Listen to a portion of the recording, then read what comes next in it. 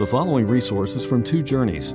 Two Journeys exists to help Christians make progress in the two journeys of the Christian life, the internal journey of sanctification and the external journey of gospel advancement. We do this by exporting biblical teaching for the good of Christ's church and for the glory of God. Please visit twojourneys.org for more resources. Please, if you would, take your Bibles and open to Daniel chapter 2. We're going to be finishing this morning, God willing, our look at this chapter.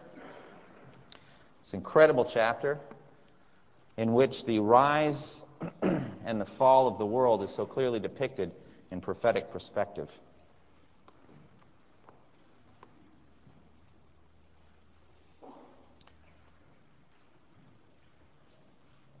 For over 1,000 years, Roman conquerors returning from the wars enjoyed the honor of a triumph, a tumultuous parade.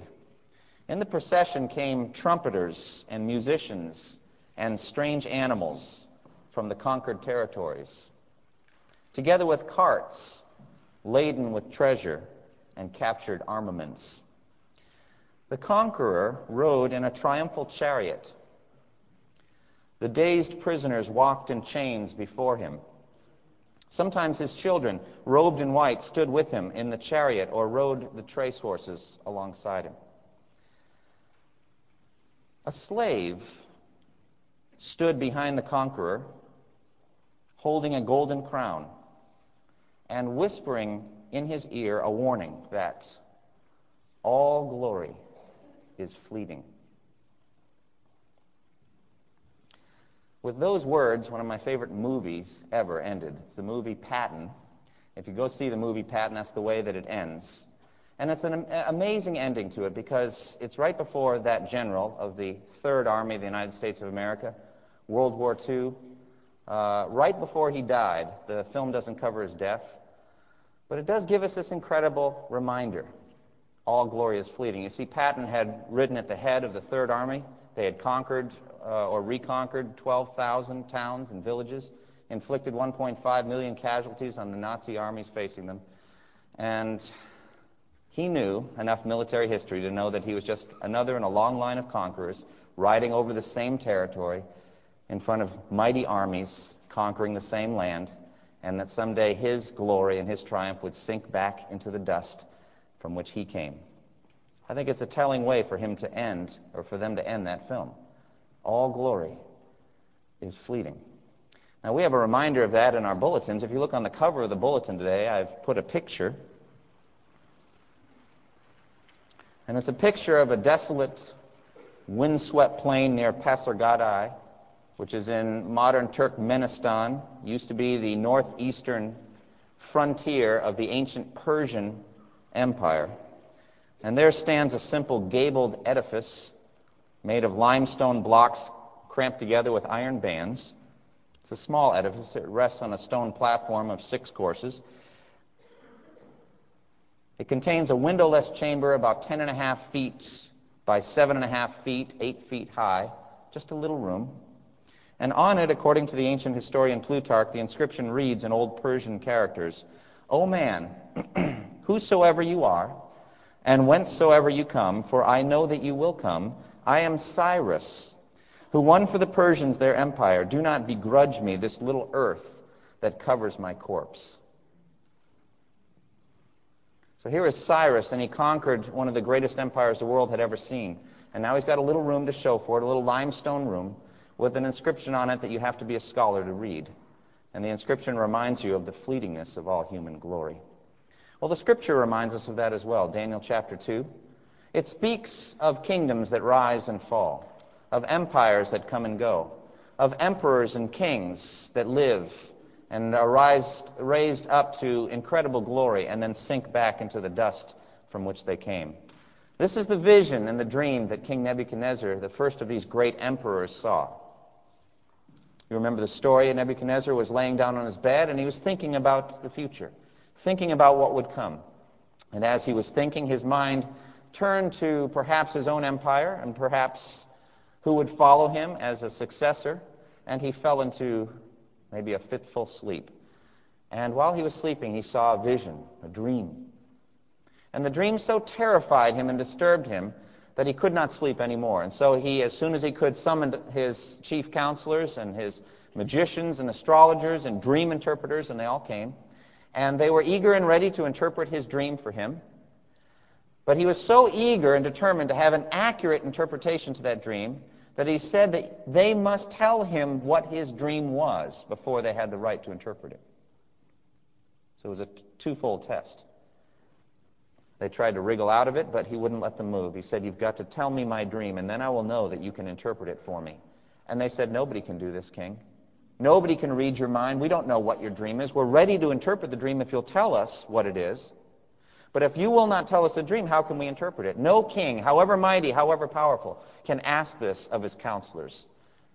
And so Nebuchadnezzar, in a rage, decreed death for all of the counselors of Babylon because they could not do these two things. Number one, to tell him his dream, and number two, to interpret it accurately for him. This was a terrified man. He wanted to know what this dream meant. When Daniel received word, Daniel was a Judean, a Jewish young man. He had already been through the training that the Babylonians offered. And he and his friends, Hananiah, Mishael, and Azariah, were junior counselors, I believe, at this point, not full counselors. They'd not been asked to come and stand before the king yet, and they received news, what the king had said. And Daniel said to the king, he got an audience with Nebuchadnezzar and said, "Give me some time, and if you give me some time, I will interpret the king's dream for him." And then he went back, and he and his friends, Hananiah, Mishael, and Azariah, they gathered together in an incredibly urgent and passionate prayer meeting. And they prayed. They prayed as if their lives depended on it, because they did. And they asked God for a miracle. They said, "God, you've got to tell us what this dream is, or else we will perish." God was gracious to them and gave to Daniel, in particular, a night vision in which he saw the dream. And not only did he see the dream, but he understood the meaning, the significance of that dream, its interpretation. And we saw last time what that dream was. Daniel stands before Nebuchadnezzar, and after giving credit and praise to God, he says this, beginning at verse 31. "You looked, O king, and there before you stood a large statue, an enormous, dazzling statue, awesome in appearance. The head of the statue is made of pure gold, its chest and arms of silver, its belly and thighs of bronze, its legs of iron, and its feet partly of iron and partly of baked clay. While you were watching, a rock was cut out, but not by human hands. It struck the statue on its feet of iron and clay and smashed them. Then the iron, the clay, the bronze, the silver, and the gold were broken to pieces at the same time and became like chaff on a threshing floor in the summer. The wind swept them away without leaving a trace, but the rock that struck the statue became a huge mountain and filled the whole earth." Then Daniel went on to interpret the dream. He said, "This was the dream, and now we will interpret it to the king. You, O king, are the King of kings. The God of heaven has given you dominion and power and might and glory. In your hands he has placed mankind and the beasts of the field and the birds of the air. Wherever they live, he has made you ruler over them all. You are that head of gold. After you, another kingdom will rise, inferior to yours. Next, a third kingdom, one of bronze, will rule over the whole earth. And finally, there will be a fourth kingdom, strong as iron. For as iron breaks and smashes everything, and as iron breaks things to pieces, so it will crush and break all the others. Just as you saw that the feet and toes were partly of baked clay and partly of iron, so this will be a divided kingdom. Yet it will have some of the strength of iron in it, even as you saw iron mixed with clay. And as the toes were partly iron and partly clay, so this kingdom will be partly strong and partly brittle. And just as you saw the iron mixed with baked clay, so the people will be a mixture and will not remain united any more than iron mixes with clay. In the time of those kings, the God of heaven will set up a kingdom that will never be destroyed, nor will it be left to another people. It will crush all those kingdoms and bring them to an end. But it will itself endure forever. This is the meaning of the vision of the rock cut out of a mountain, but not by human hands, a rock that broke the iron, the bronze, the clay, the silver, and the gold to pieces. The great God has shown the king what will take place in the future. The dream is true, and the interpretation is trustworthy." So here is the dream. It's a dream of a statue, an immense statue. And we've seen in the interpretation, and we talked about last time, that the statue unfolds a chronology. It unfolds history. It starts at the gold head, goes down through the chest and arms of silver, through the belly and thighs of bronze, into the legs of iron, and then the feet, partly of iron and partly of clay, and the toes are mentioned as well. And so we have traced out human history. We understand that Nebuchadnezzar is the head of gold.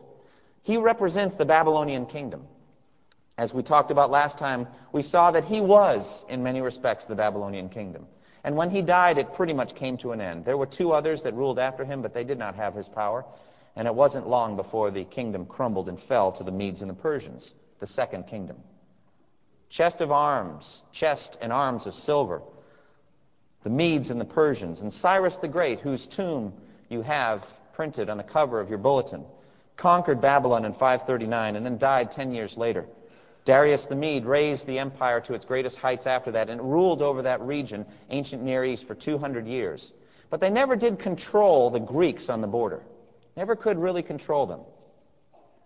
And then when the time was full, 4th century BC, 330 or so BC, Alexander the Great came crashing through and destroyed the Persian army and then conquered an area of immense size, 3,000 miles, from modern Yugoslavia to the Indus River Valley in Pakistan and India. About the distance from Los Angeles to New York. That's what Alexander the Great conquered. Never lost a battle. Incredible speed, he conquered the world. But then he died. At the height of his power, he was cut off, and his kingdom divided among his four top generals. And they continued on for a while until Rome rose in the west and took over. And so history is somewhat like a relay race, one empire taking over from the next as one empire sinks back into the dust from which it came. Now, we covered all this last time. This is just by way of review. But I left unaddressed some details. And there's a great deal of detail given specifically to the feet of the statue. The feet, partly of iron and partly of clay, with the toes. And of this stone cut out but not by human hands. What is the meaning of this? And what does this passage teach us about the kingdom of God? And what does this passage teach us perhaps about the future second coming of Christ? We're going to look today at the nature of the kingdom of God. We're going to look at the triumph of the kingdom of God. We're going to look at the timing of the kingdom of God, and then some end-time details and perhaps some millennial questions. Let's begin with the nature of the kingdom of God and realize that God in this vision is setting up a contrast. The contrast is between the statue, this immense, glorious, imposing statue, and the rock cut out but not by human hands. It's a contrast. They're being compared one to another. And they're being compared in four senses. First, in terms of origin. The origin of the human kingdoms, the human statue, is human. Its origin is from the earth. And that is being contrasted by an origin which is divine, a heavenly origin. Now, the form of a statue is that of a human being. The empires represent humanity in all of its immense power and its glory and its strength and its ability, its intellect. And all of the human empires are patterned after human mind, human lusts, human conception of glory and of power. They all sprang up, therefore, out of human imaginations. Nebuchadnezzar's father, Nabopolassar, was a minor official in the Assyrian Empire down in a corner called Chaldea. But he got ambitious. He started to have dreams of grandeur and glory. Started to think about a kingdom, even an empire. And he started to come up along the Tigris and Euphrates River and conquer the Assyrian Empire. And he was successful. And he committed to his son, Nebuchadnezzar, his most powerful army, and they swept on down through. That's when they conquered Jerusalem and Egypt. Then, in the height of all this, Nabopolassar died, and Nebuchadnezzar inherited that kingdom. But where did this kingdom come from? From the mind of Nabopolassar. The imagination, the thoughts, the ambition of a man. Was it any different with Cyrus the Great? Cyrus the Great was an official on the edge of the Babylonian Empire, and he started to see the cracks around the edge. He started to see the toppling of the Babylonian Empire. And so the ambition filled his mind, and he started to organize his army and his men, and he conquered Babylon. Was it any different with Alexander the Great? Philip, his father, Philip of Macedon, began to have dreams of glory, but he also, just like Nabopolassar, cut off before he could realize them. Alexander the Great picked up that baton of ambition and started to conquer. And so it was with the Roman Senate and Caesars as well. The origin of human kingdoms is human imagination and pride and ambition. The origin is human. But the stone has an origin that is supernatural. It is a stone cut out, but not by human hands. It has no human origin. Verse 34, while you were watching, a rock was cut out, but not by human hands. This missile, which is going to come in and destroy human government, comes from heaven, not from earth. It has a heavenly origin, not an earthly origin. Now, some commentators believe this refers to the virgin birth of Christ, that Jesus was born without a human father, and it may be, but I think it means far more than that. I think it just talks about the kingdom of God and how its origin was not human, but divine. Do you remember when Jesus Christ stood before the Roman procurator, Pontius Pilate? And you remember what the charge was against him, that he was a king, a rabble-rouser, trying to organize a kingdom. Well, Jesus couldn't rightly deny that he was a king. He is a king. He's in fact the King of Kings. But he needed to show Pontius Pilate that he was thinking about his kingdom all wrong. Do you remember what he said? He said, my kingdom is what? Not of this world. My kingdom is not of this world. That's John 18:36. He said, if it were, my servants or my followers would have fought to prevent me from being handed over to the Jews. But as it is, my kingdom is from another place. Do you understand what Jesus is saying there? He's saying, if I were an earthly king, I would be leading a revolt with swords, you see. That's the way that earthly kings conquer. All who draw the sword will what? Perish by the sword. One sword comes along and devours the next. I'm setting up a kingdom not by that way. My kingdom is not of this world. So you are a king. You are right in saying that I'm a king, said Jesus. It was for this reason I came into the world, to testify to the what? The truth. My kingdom gets built with truth. When people hear the truth, they come into the kingdom. It does not get built with a sword. Now, since the Emperor Constantine declared himself to be a Christian, the 3rd century, the church got a little confused about this. And so it adopted the sword and began to advance by the sword. You've heard of the Crusades, haven't you? And it got confused about the relationship between church and state. It took the Baptists to set them straight on that many years later. This confusion between church and state, but the kingdom of Jesus Christ does not advance by military power or by political power. We get confused about this. We get wrapped up into politics. We should get involved as American citizens, but realize the kingdom of heaven does not advance that way. It advances by truth, by the preaching of the gospel, by people who come to faith in Christ. And then we have a salt and light effect on society at Strudem. We must not neglect that. My kingdom is not of this world, said Jesus. Also, it speaks of the essence of the kingdom. What is the essence of human kingdoms? They are built of earthy stuff, aren't they? They're built of stuff you can find lying around on the earth. If you dig hard enough, you can find them. Each phase of the statue, gold, silver, bronze, iron, where do they come from? Up out of the holes in the ground, up out of the earth. Job testified to this. Job 28:1-2, there is a mine for silver, there's one, and a place where gold is refined, there's 2. Iron is taken from the earth, there's 3, and copper is smelted from its ore. He covers all 4 materials. They come up out of the earth. They're earthy. And I mentioned last time, so was the Tower of Babel. It was built of clay, thoroughly baked, and it rose supposedly to heaven. But remember what God had to do. He said, let us go down and see this great tower they're building. They haven't even come close to heaven. They're building up from the earth, but they'll never make it. Human ambition soars, but not that high. Can never reach heaven by earthy means. And the feet of clay testifies to this as well.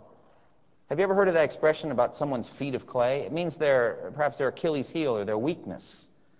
The thing that's going to destroy them or their point of weakness. Well, ours is our humanity, our mortality, our sinfulness. It says in Genesis 2, verse 7, the Lord God formed the man from the dust of the ground and breathed into his nostrils the breath of life, and the man became a living being. Paul picks up on this in 1 Corinthians 15:47 and said the first man is from the earth, earthy. He's earthy.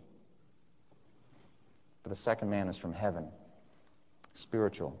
And then after the fall, after sin entered the earth, in Genesis 3:19, God said, "By the sweat of your brow you will eat your food until you return to the ground, since from it you were taken, for dust you are, and to dust you shall return." And so the statue rises up out of the ground, and then it falls back down into the dust.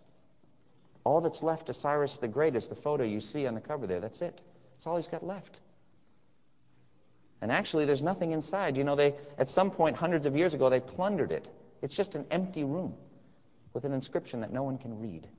That's what's left of Cyrus the Great and all that he accomplished. But the kingdom of God is made up of supernatural essence. God does not build his kingdom by earthly means or earthly materials.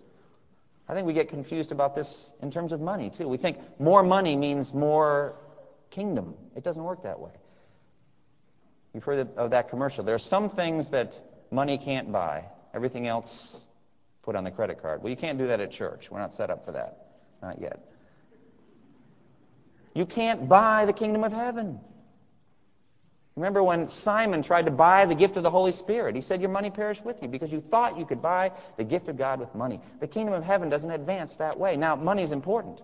Very important. Jesus taught a great deal about money. So did Paul. It actually shows where your heart is.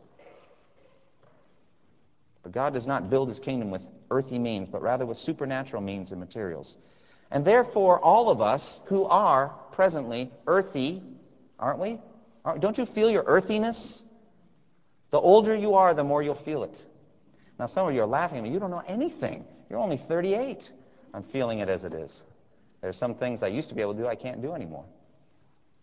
And it goes on. We're earthy. We're decaying. And therefore it says in 1 Corinthians 15:50, "I declare to you, brothers, that flesh and blood cannot inherit the kingdom of God, nor does the perishable inherit the imperishable." We must be transformed. And we're transformed first by the hearing of the imperishable Word of God, and secondly by the glorification, the new resurrection body that only he can give. The kingdom of God is not perishable. Thirdly, the comparison is in terms of duration, temporary versus eternal. All human empires are temporary. Each empire had its first day and its last day. Because they are human, their mighty leaders eventually sink back into the dust, and each empire is superseded by another human empire. Someday, if the Lord tarries, America will sink back down.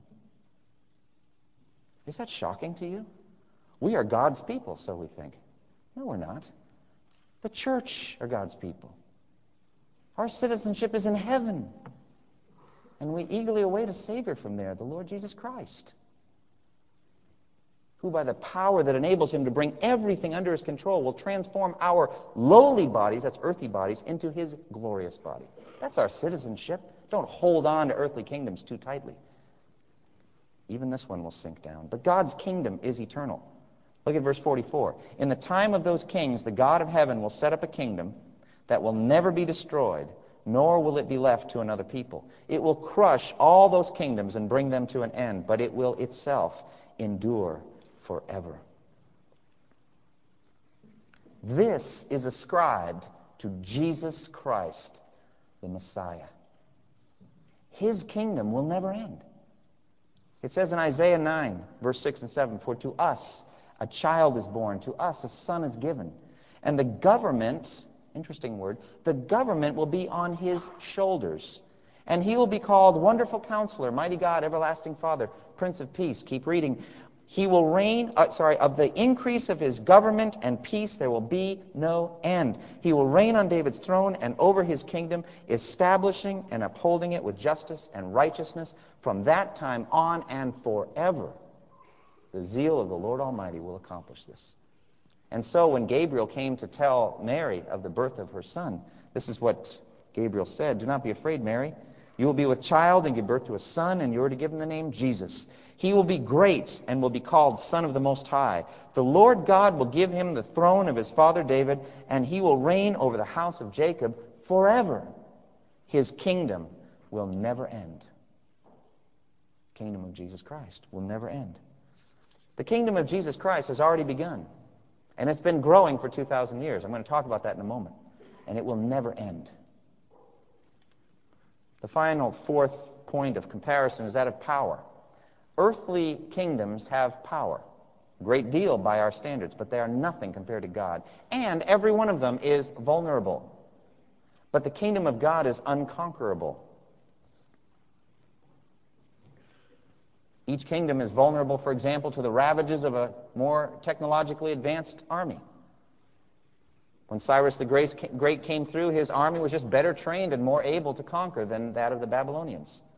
Alexander the Great brought a kind of warfare that no one had ever seen before with the use of cavalry. He conquered armies 10 times his size by just knowing how to fight.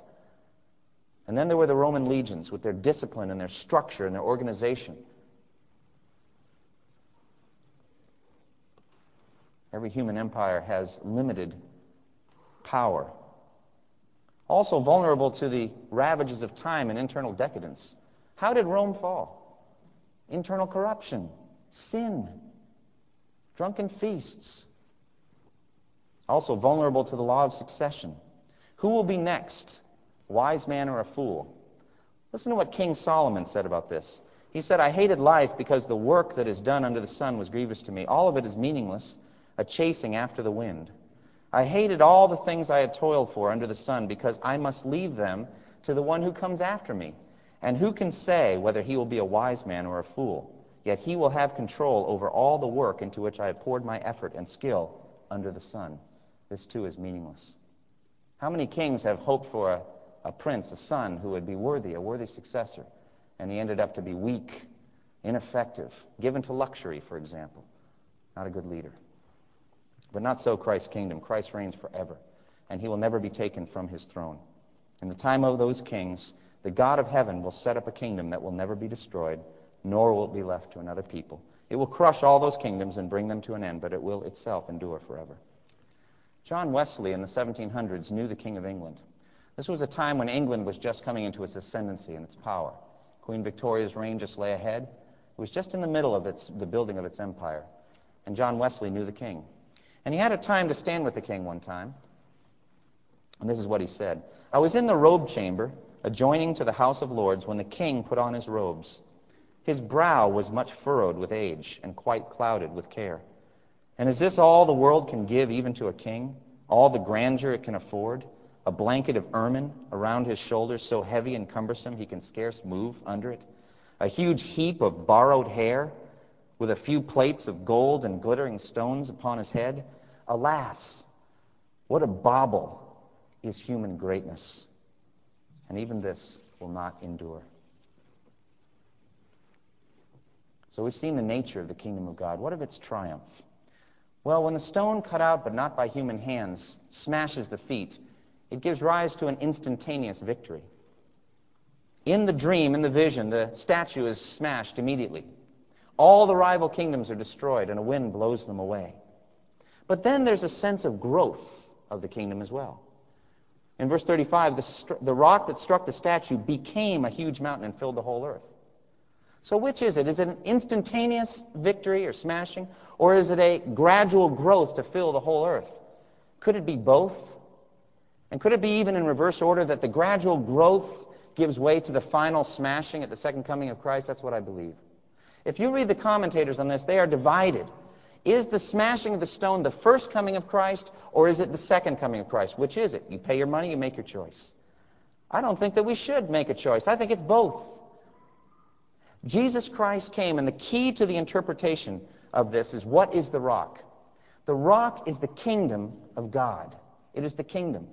And in order to understand the kingdom, we must look to the New Testament. Now, what is the timing of this kingdom? We get two clues about the timing of the kingdom. In verse 34, it says, while you were watching, a rock was cut out at night by human hands, and it struck the statue on its feet of iron and clay. So the feet give us an indication of the timing.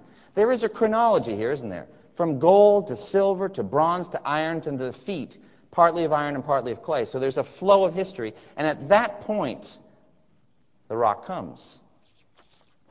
There's also a clear statement from Daniel in verse 44. In the time of those kings, the God of heaven will set up a kingdom that will never be destroyed. Now, what does it mean in the time of those kings?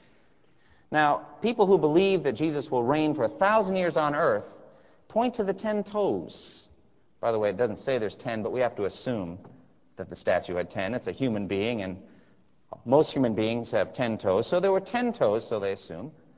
And so could it be that there's going to be 10 final kings in the final form of the Roman Empire? And in the time of those kings, Jesus Christ will return. And so it's looking to something yet future, so the interpretation goes. There's a mingling together of clay and iron. We didn't see that in the time of Jesus' first coming. No, the Roman Empire was strong. Caesar Augustus, it was at their greatest strength of power.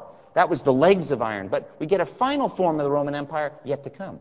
And so this whole interpretation goes this way. They're looking at Europe. They're waiting to see the 10 member nations. And when the 10 nations are together, they're going to have a consortium or consolidation of power. And those 10 kings will give their power to the Antichrist.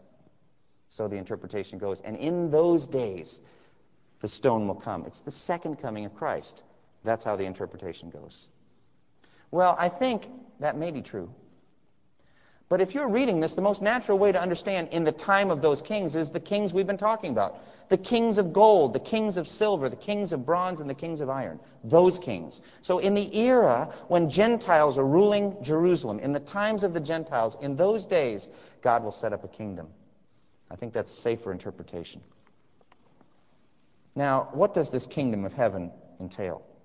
What do we learn about the kingdom of heaven? Well, there are some lessons that we get from the New Testament. I've printed them there in your bulletin. And if we follow this, I think we'll understand how to interpret Daniel chapter 2. First, the kingdom of God made its appearance when Christ came the first time. That is a key point. The kingdom came when Jesus came the first time. How do we know that? Well, numerous ways. What was Jesus' first preached message? Repent, for the kingdom of heaven is near, or at hand. Kingdom of heaven is here. We say, near, does that mean yet to come? Well, it is yet to come, but it's also here now. He said the kingdom of God is in your midst, among you. He also said, if I drive out demons by the Spirit of God, then the kingdom of God has come upon you. Did Jesus drive out demons by the Spirit of God? Yes. Then the kingdom of God has come upon us. It's already here. Secondly, people can enter the kingdom of heaven now. So the kingdom is not merely future. You can enter the kingdom today, now. How do you do that?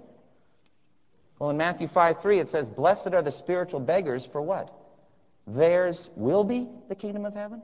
No, theirs is the kingdom of heaven, now. If you're a spiritual beggar, if you are poor in spirit, you get the kingdom of heaven through faith in Christ. Now, today. Jesus in his day spoke of some that were getting converted, and he was speaking to the Pharisees, the self-righteous Pharisees, and they were always looking down on other people. And it says in Matthew 21:31, Jesus said to them, I tell you the truth, the tax collectors and the prostitutes are entering the kingdom of God ahead of you. That settles it to me. You can enter the kingdom now. The kingdom of God is here now, and has been for 2,000 years. Next, however, the kingdom of God awaits a yet future fulfillment when Christ will reign on the earth. How do you know that? Do you ever pray the Lord's Prayer? What does it say about this in the Lord's Prayer? Thy kingdom, what? Come. Let your kingdom come. And then it gives an explanation after that. Your will be done on earth as it is in heaven. Is that the truth now? Is that the case? Do you look around in this world and see Christ's will being done, or God's will being done on earth in the same way it's done up in heaven? Do I even need to ask? Absolutely not. And so we're praying for it. Oh, Lord Jesus, come and be king here, down here on earth, so that we can see it. Next, and this is a key step, Christ is ruling over the earth now for the benefit of his advancing kingdom. And I mean over governments. He's ruling over governments. Ruling over Eastern European governments to bring down the Berlin Wall. He's ruling over Russia. He's ruling over China and over the U.S. He's ruling over all the kings of the earth. He is the King of kings and Lord of lords. He is sitting at the right hand of God while God makes his enemies a footstool for his feet. It's going on now. It's not yet future. It's happening now. Ephesians 1:20-22 says this, that God raised Christ from the dead and seated him at his right hand in the heavenly realms, far above all rule and authority, power and dominion, and every title that can be given, not only in the present age, but also in the one to come. And God placed all things under his feet and appointed him to be head over everything for the church, What does that word "for the church" mean? It means he's ruling over everything for your benefit. He's causing all things to work together for good, for you, for the church. And that includes human governments. He has that kind of power. And he exercises that power. Next, it says the kingdom of God advances forcefully through the world, growing bigger and bigger all the time. The kingdom of God is getting bigger and bigger all the time. Isn't that what happened to the rock? Remember the rock cut out but not by human hands? What happened to it? It got bigger and bigger and bigger until it filled the whole earth. Jesus spoke of this advance. Matthew 11:12 says, "From the days of John the Baptist until now, the kingdom of heaven has been forcefully advancing, and forceful men lay hold of it."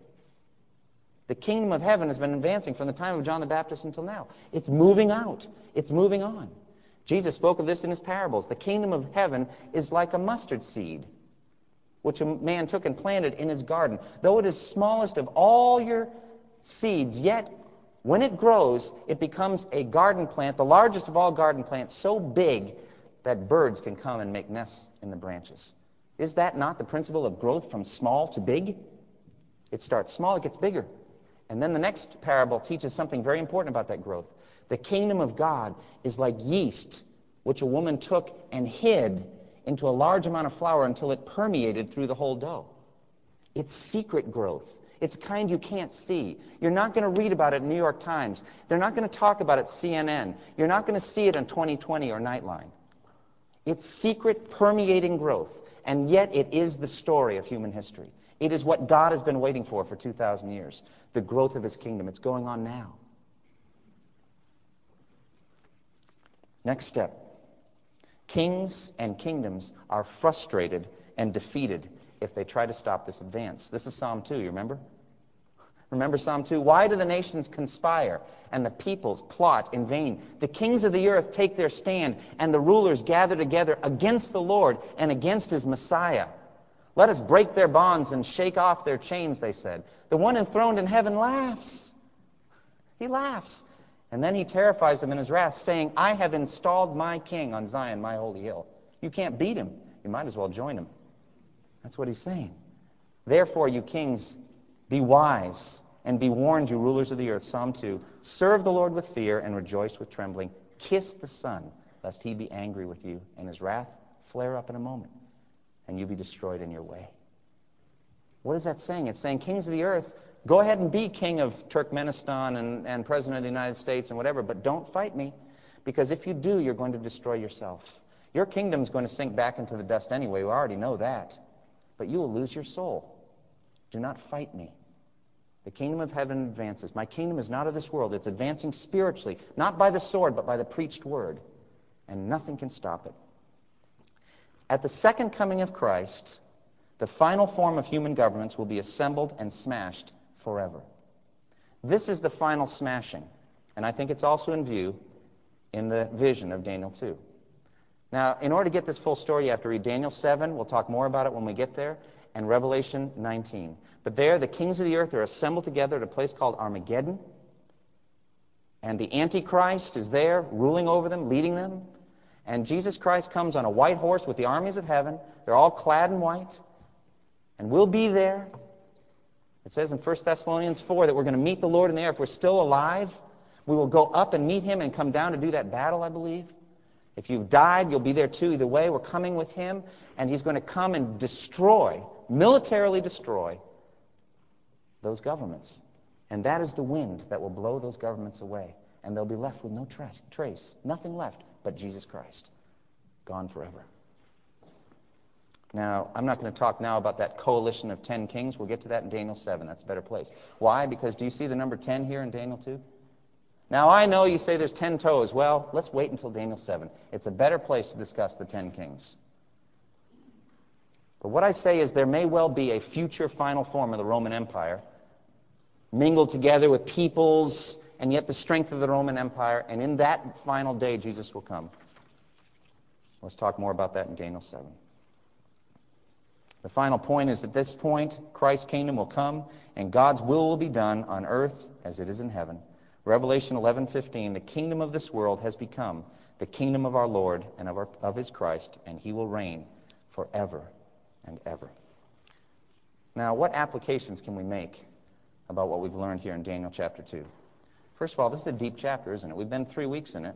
We could spend more, but we're going to go on next week to Shadrach, Meshach, and Abednego, burning fiery furnace. But let's learn some lessons from Daniel chapter 2. First, human kingdoms exhaust themselves for nothing. Do you hear that? Well, that's a quote from Scripture. Habakkuk chapter 2, verse 13 and 14. Has not the Lord Almighty determined that the people's labor is only fuel for the fire, that the nations exhaust themselves for nothing? For the earth will be filled with the knowledge of the glory of the Lord as the waters cover the sea. Habakkuk 2, 13 and 14 put together. That's Daniel 2. The nations exhaust themselves for nothing. God's kingdom is going to fill the whole world, and nothing can stop it. All right, what application? Can I urge you, don't build an earthy kingdom? Don't waste your time building earthy things that aren't going to last. Can I ask you, as stewards of your time and of your money and of your life, think about what you're building with your life and ask, is it going to be swept away like chaff, or is it going to last for all eternity? Think about it.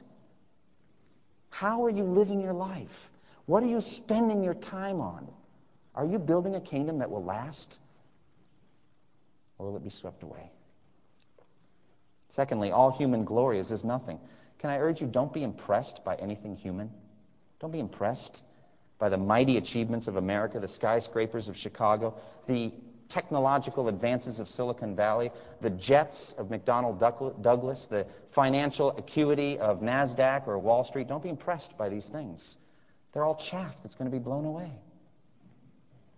Don't yearn for a business as successful as Microsoft.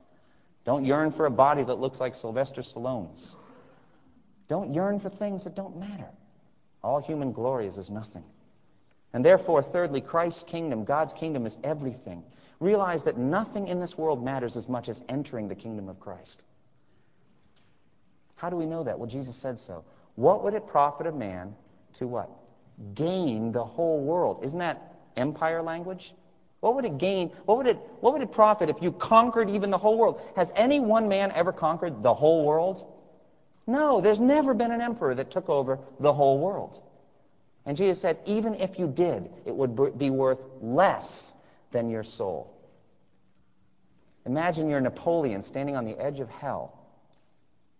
I don't know whether he's in heaven or hell. I'm not making a pronouncement. It's not my place. But suppose you were Napoleon and you were asked, would you trade your European empire now for your eternal soul? What would he say? What would you say? In a second. Would you hold any part back? Maybe Austria, that beautiful mountain. No, I wouldn't hold it back. I'd give it all. What would a man give in exchange for his soul? Can I ask you to look inward? What are you trading for your eternal soul? Have you entered the kingdom of Jesus Christ? And those of you that have, are you putting these kinds of questions to your American fellow workers and people around you who are losing their souls for earthly things? Are you being the evangelist God's calling you to be? To give them a warning that they're building their lives on sand? And it's all going to get swept away. Final application. 2 Peter 3, 11 and 12.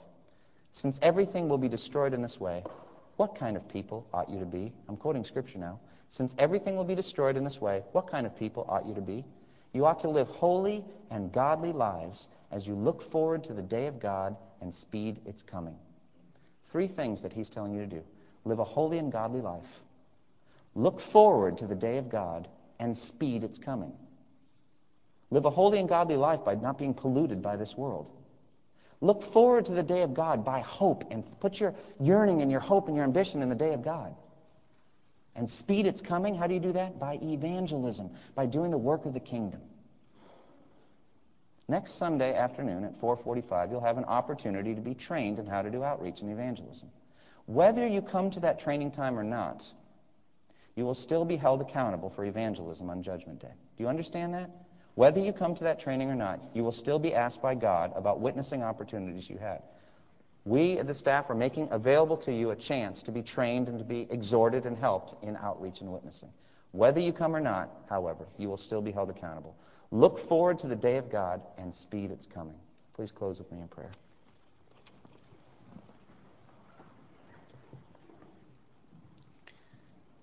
Father, we thank you for the lessons that we've learned. in Daniel chapter 2. Father, this is a holy moment now. And we pray in Jesus' name that you would bring home the urgency of entering the kingdom of heaven to any who are sitting here who have never done so.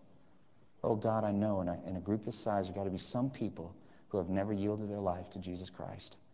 Father, I pray that they would come to Christ today.